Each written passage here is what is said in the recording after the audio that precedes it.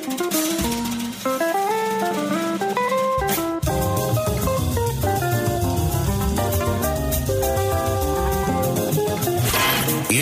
The Other Side of Midnight with Frank Morano.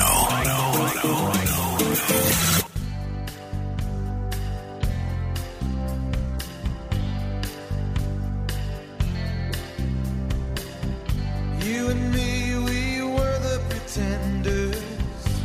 We let it all slip away. In the end, what you don't surrender, well, the world just strips away. This is The Other Side of Midnight. I'm Frank Morano. There was a fascinating column that caught my eye the other day, and it had a very provocative headline. And then when I read the article, it was incredibly persuasive. The headline was, "Why are retired American generals so consistently wrong?" I saw the headline. I thought to myself, well, wait a minute. Are they actually consistently wrong? How did these people get promoted to be generals in the first place if they're all wrong? Surely whoever wrote this must be some sort of anti-American anarchist bent on destroying national security as we know it. Sure enough, the author of that piece is not only a former CIA agent and analyst, but a former deputy director in the U.S. State Department's Office of Counterterrorism. Not exactly considered an anti-state communist by any stretch of the imagination. And it happens to be somebody whose work I've been following for a long time in the media and elsewhere. And I'm very pleased that he's agreed to join me on the program to sort of chew the fat over some of the serious national security issues that we're all facing these days at a time when that appears to be paramount on the minds of not only voters, but average, ordinary Americans and policymakers. Very pleased to welcome to the program for the first time, Larry Johnson, former CIA agent and former deputy director in the State Department's Office of Counterterrorism. Mr. Johnson, thanks so much for joining me on the radio. Hey, Frank, thanks for having me. So just so folks understand your perspective, I mentioned your tenure with the CIA. People might have seen you in the media or heard you in the media over the years. Give folks a little bit of the Reader's Digest version of your background as it relates to government service. Yeah, so I spent 4 years at the CIA. I worked both on the operations side of the house and as an analyst. I moved from CIA to State Department's Office of Counterterrorism. I was there for 4 years, and then I was downsized because I didn't think terrorism was going to be much of an issue anymore. And I set up a consulting business. During that 23 years, I was a consultant to the U.S. Military Special Operations Command. I scripted over 250 exercises or executed them. And as well, my business also was involved with doing money laundering investigations around the world. So I had a sort of unique perspective. I had experience with the intelligence community, both operations and analytical. I had experience with the policy side from State Department on the foreign policy side. And I also dealt with the FBI extensively. We were the liaison with them on the Pan Am 103 bombing. And I dealt extensively with transportation security. So I sort of had a view of the forest. I didn't get caught up with the trees. I had sort of a big picture view. And I've been able to use that knowledge to try to educate people. Let me begin with the column you wrote that caught my eye. Why are retired American generals so consistently wrong? There's a lot of generals that constantly pop up in the media. On Fox News Channel, for instance, General Jack Keane is a staple. Right. On radio, television, and the op-ed pages of the Wall Street Journal, people like General Petraeus, who himself was the former director of the CIA, he never hesitates to make his opinion on military matters and foreign policy matters wrong. Before we get into the reason why these generals are wrong, are these generals actually wrong, and what are they wrong about? They are wrong about Russia across the board. They failed to acknowledge what took place, which was a coup in 2014, and then a war that Ukraine launched against its own people. In Russia for that was not Russia's fault by any stretch. But what they're really wrong about is none of our these current group of retired generals and our current active duty generals, they've never fought a winning war where they've gone up against a comparable foe, somebody who's equal to us, somebody who has a comparable air force, somebody who has a comparable artillery force and tanks, etc. We've spent the last 30 years beating up on, I call it, it's like the bully in the neighborhood that beats up on kids in a wheelchair. Because we've been fighting, in Afghanistan, we fought in Iraq, and we were fighting against the insurgents. They didn't have artillery to fire back at us. They didn't have what's called counter battery. They didn't have an air force. They didn't have long-range missiles. They had mortars and they had rifles and machine guns. That was it. And we didn't defeat them. And so here these guys are criticizing, sitting in judgment on Russia, who's actually combined. They're fighting a combined arms operation. And that means they're using the units on the ground are integrated with artillery, they're integrated with tanks, they're integrated with air cover, both fixed wing and rotary wing. And these guys they're talking about something they have zero experience with. And they're making their predictions have been just, wrong consistently. Coupled with they continue to diminish and proclaim that Russia's inept, incompetent, that it's filled with conscripts, that they're poorly trained, poorly led. The irony of that is here these guys are criticizing Russia's technical capability, and yet, since 2004, the only country in the world that's had the capability to haul our astronauts to the International Space Station was Russia. So how is it that the technologically incompetent Russians were the ones that were saving our bacon because we could not launch rockets that could safely carry astronauts to outer space? So I want to make sure I didn't mishear what you said as it relates to the Russia-Ukraine war, because there was a little bit of distortion on the line, and I just want to make sure I was clear on it. And we're talking with Larry Johnson, former CIA analyst and former deputy director in the State Department. When you were talking about the Russia-Ukraine war, did you say, or did I hear correctly, that Russia didn't do anything wrong? Is that what you said? That's exactly what I said. Imagine how the United States would react if Russia or China was conducting military exercises with Mexico every year since 2014. Do you think we'd be concerned? Absolutely. We would view that as a direct threat to us. Well, that's exactly what the United States and NATO have been doing with Ukraine over the last 8 years. Every year we would conduct a military exercise, oftentimes on Ukrainian soil, with NATO troops and U.S. troops. And Russia's looking at that saying, what are they doing? Because when you look at the record, like we like to portray Russia as an imperial power. They're going out to conquer the world. Russia has only been involved with military operations on its borders, dealing with security threats. They were attacked in 2008 by Georgia. They responded to that. They defeated Georgia. So what they're looking at was Ukraine was building up forces to go into the Donbass in 2022, in January, February. And Russia reacted to that. We refused to accept or acknowledge that. We continue with this myth. Meanwhile, the only country in the world that has been involved with multiple expeditionary military adventures attacking other countries has been the United States. We've been in Iraq twice. We've been in Afghanistan. We're currently in Syria. We've been in Yemen.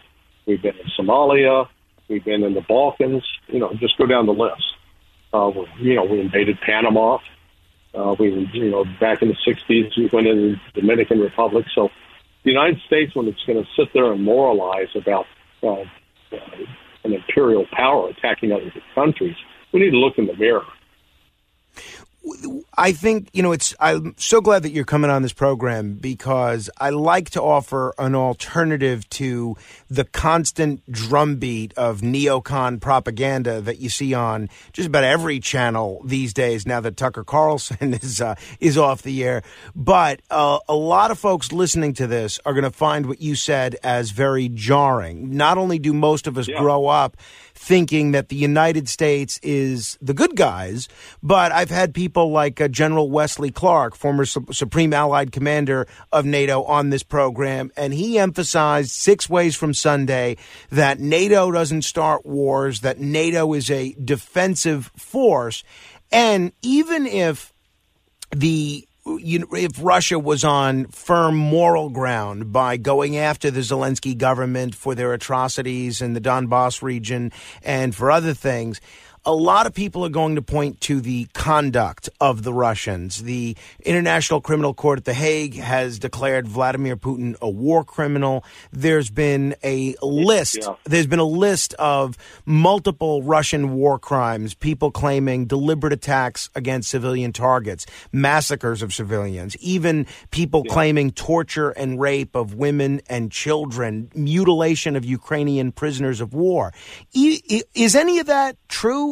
And how do people know what's true and what's not true? How do they know what to believe in this respect?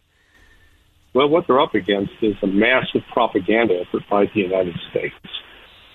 We've been on what I call a disinformation campaign against Russia for a long, long time. And part of it boiled down to we really got upset with Russia in 2014 when the United States with the United Kingdom were involved with funneling weapons to Islamic extremist groups in Syria.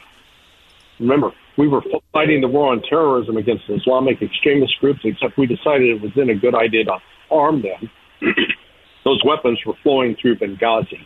We can get into Benghazi some other time, but the weapons were coming out of there. The government of Syria asked Russia to come in and help them fight this threat from Islamic extremists. And Russia did. They went in at the invitation of Syria, and they started crushing ISIS and these radical extremists. Part of the Syrian government was also protecting Christians, and these radical Islamists were attacking Christian communities in Syria. And so here was Russia doing the right thing, and we were actually arming the very people that we claimed were a threat for international terrorism.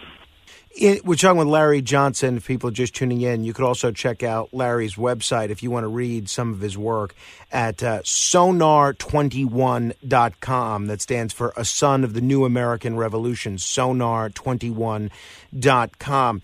Larry, give me your thoughts on what happened with Prigozhin. The conventional narrative in Western media is that Putin had him whacked for his role in the coup, but there's certainly no shortage of potential enemies that Prigozhin of the Wagner Group had, both in Russia and abroad. What do you think happened? Yeah, it was either sabotaged by, there's a whole list of people that could have done it. Russian Air Force officers who were seeking retaliation against the Wagner Group for killing 13 of their colleagues during the mutiny on June 24th. People inside Wagner that could have sabotaged the aircraft, as well as potential, foreign intelligence operators. But it wasn't Putin. I mean, think of, Putin had ample opportunity to kill Prigozhin. Think of that scene from the movie The Untouchables, where Al Capone's got all those guys gathered around the table, and he walks around and whacks some guy in the head with a baseball bat. Right. Okay? If Putin really wanted to kill Prigozhin for mutiny, Prigozhin came to his office, Putin could have stood up, put a gun to his head, and blown his brains out. He didn't do that. So the day that Prigozhin died, Putin was doing a ceremony commemorating the victory of Russia over the Nazis at the Battle of Kursk that had taken place 80 years ago. At the same time, Foreign Minister Lavrov was at the BRICS summit in South Africa, where they were basically setting up an alternative financial order that will compete against the United States. And so there was absolutely nothing to be gained at that point. I mean, if Putin wanted to kill Prigozhin, he would have had him off when he was in Africa. Now, it's important to understand, Prigozhin was merely a figurehead. The Wagner Group was a tool, an instrument of Russian military intelligence, the GRU. So one of the real rules of intelligence operations is you don't poop where you eat and sleep. And they're not going to kill Prigozhin on Russian territory an hour and a half north of Moscow in the midst of all this other, because it distracts. And it creates a predicate for an investigation where that investigation could potentially uncover those intelligence operatives. So when you look at the damage on the plane, the fuselage came down intact, so there was not a bomb planted on board inside the aircraft. Had there been, it was pressurized at 30,000 feet. A bomb would have caused a catastrophic destruction of the fuselage. That didn't happen. It came down without its wings. There was a partial wing on one side of the aircraft, which is why you can see the fuselage as it's plummeting to earth is in a slight rotation. It looked like it was going clockwise. So it also could have been just an accident, an unfortunate accident. But the maintenance on that aircraft, because of the way the wings detached, some of the initial photos of the wings did not appear to show any kind of catastrophic destruction. So it is Prigozhin's an irrelevancy, really, because he was an intelligence operative as far as he was just a figurehead. He had no military experience. He had a movie studio, and he was the ostensible head of the Internet Research Agency, the IRA, which also had ties to the Russian military intelligence. And they conduct cyber attacks and information operations around the world.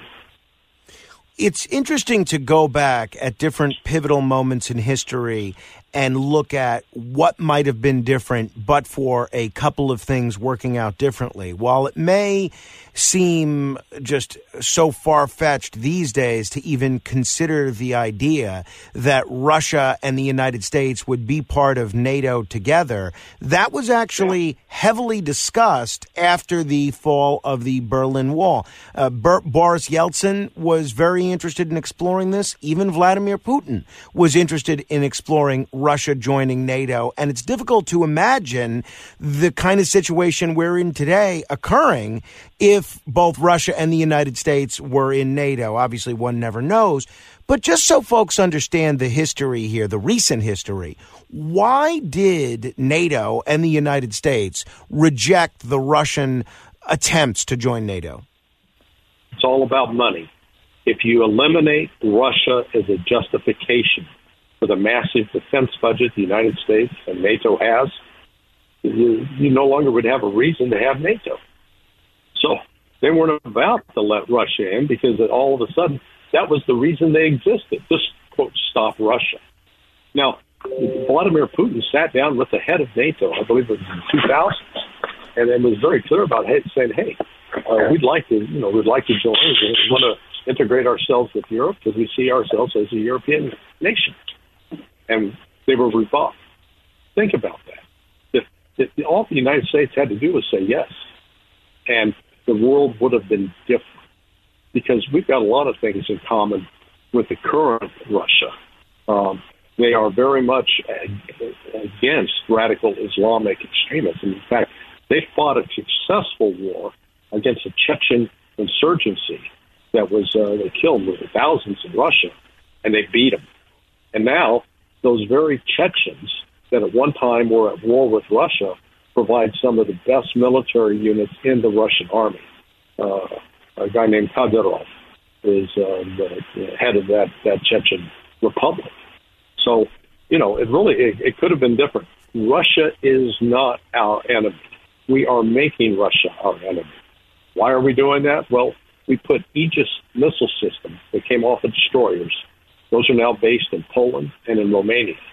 Those missile systems have the potential to carry a nuclear warhead. We put nuclear-capable missiles one country away from Russia. Again, I say ask Americans. If Russia was doing that in Cuba, we'd have a problem with that, as we did back in 1962. And so we continue to act as, we act as a bully instead of trying to act as responsible statesmen and diplomats, trying to find peace. Just to circle back to where we began the conversation, your view as to why all these retired generals, General Petraeus, General Kane, General McChrystal, all with accomplished military careers, your view about why they so often get things wrong is because they're inexperienced in this sort of warfare, or is there something more nefarious? For instance, I've heard a lot of others suggest that maybe it has to do with their current private sector business dealings, being on certain defense contracting boards, or being able to get paid media jobs. You believe, though, it's due to ignorance, not due to financial interest? No, actually, I think it's a combination. I think, number one, the financial interest definitely way in there, but you got to look at how these guys got into the positions they did. They didn't do their own analysis.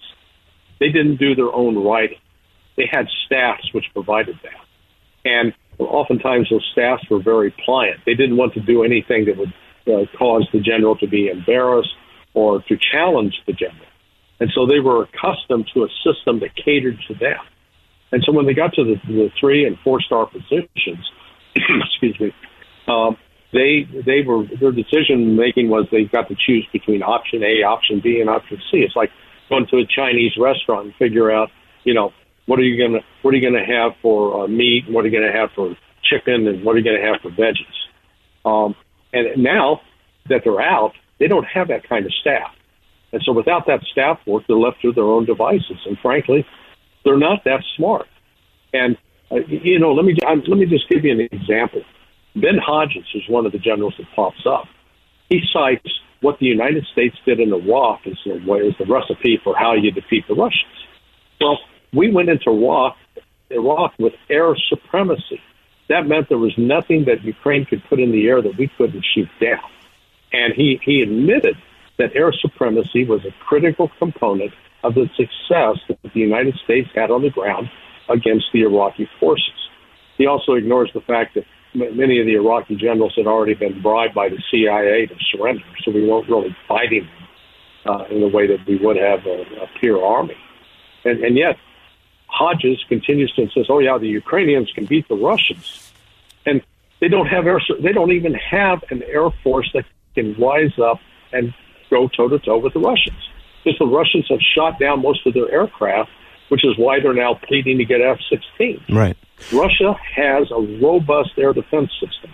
Ukraine does not. Russia has an extensive, sophisticated electronic warfare capability that Ukraine or NATO does not have.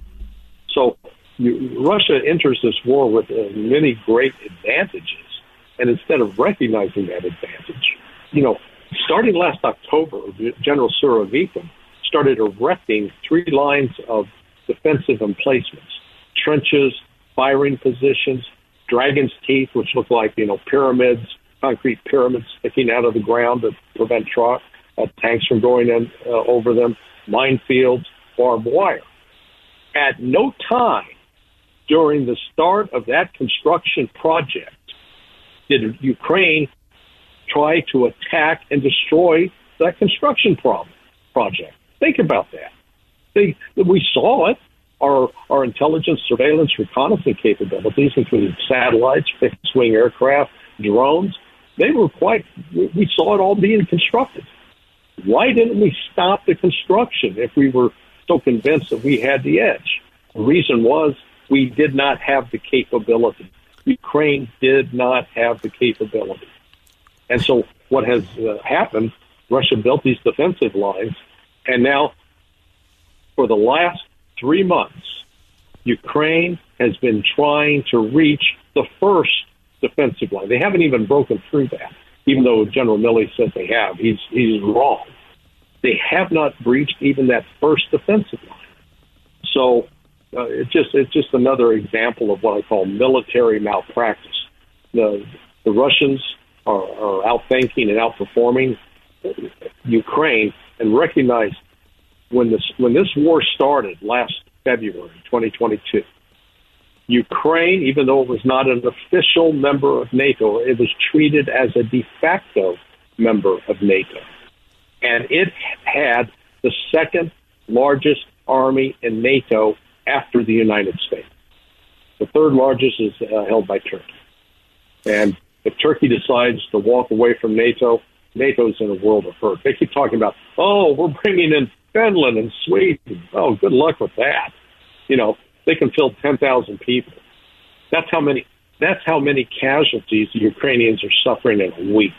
You know, it's just nonsense. Let me end with this, and I hope you'll come back soon, but it's been very difficult getting an accurate casualty count from this Ukrainian war, but there are estimates that there could be as many as 400,000 Ukrainians dead and wounded. And I was listening to you on my friend Judge Andrew Napolitano's podcast the other day, and I thought you made a terrific analogy where you said that if someone were to tell someone else, like a Judge Napolitano or just an average ordinary person, to go into the ring with Mike Tyson in his prime, and you can beat Mike Tyson, well, Mike Tyson would, show you that was not the case. People would have a right to be angry with whomever was saying you can beat Mike Tyson. The United States has given, in aid to Ukraine, more money than the entirety of the Russian military budget, just in aid to Ukraine. Do you view the United States as partially responsible for the continuation of this war and the incredible carnage that we're seeing in Eastern Europe right now? Yeah, no, absolutely. We're the enablers. And see, the problem is, we can give them Star Wars quality equipment, but that's not what we're doing. We're actually sort of doing the spring cleaning, emptying out the junk that's in our closets that we're not going to use anymore, and we're giving that to them. And the problem with that is, put together with tanks. If you're going to train an effective tank crew, you need at least 12 to 18 months in order for that tank crew to be able to operate, not just drive the tank down the street and be able to guide it and fire it, but be able to operate in a unit as part of a brigade operation. A brigade is about 5,000 guys. Or in a battalion. A battalion is more like 500. So, we can give them all that stuff, but where are they going to get the trained personnel? Because they don't have secure training bases in Western Ukraine, because Russia can attack those with Caliber missiles, Iskander missiles. They've got a whole array of things. And what we're really missing is the fact Russia is intact industrially. They have the ability to produce everything they need to fight this war. They have all the natural resources, the number one in the world in terms of natural resources. That includes oil and gas and all the rare earth minerals. So they're able to produce this. The United States and Ukraine cannot. We don't even have an answer. The United States cannot today produce enough.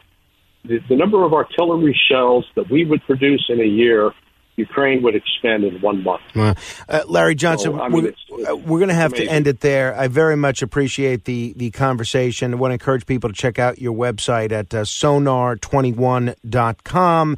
And there's a lot of interesting content on there that you will not see anywhere else in the media. Thanks so much for the time. Hey, Frank, thank you, man. Thank you. If you want to comment on any portion of our conversation, you're welcome to join me at 800-848-9222. That's 800-848-9222. This is The Other Side of Midnight. Straight ahead.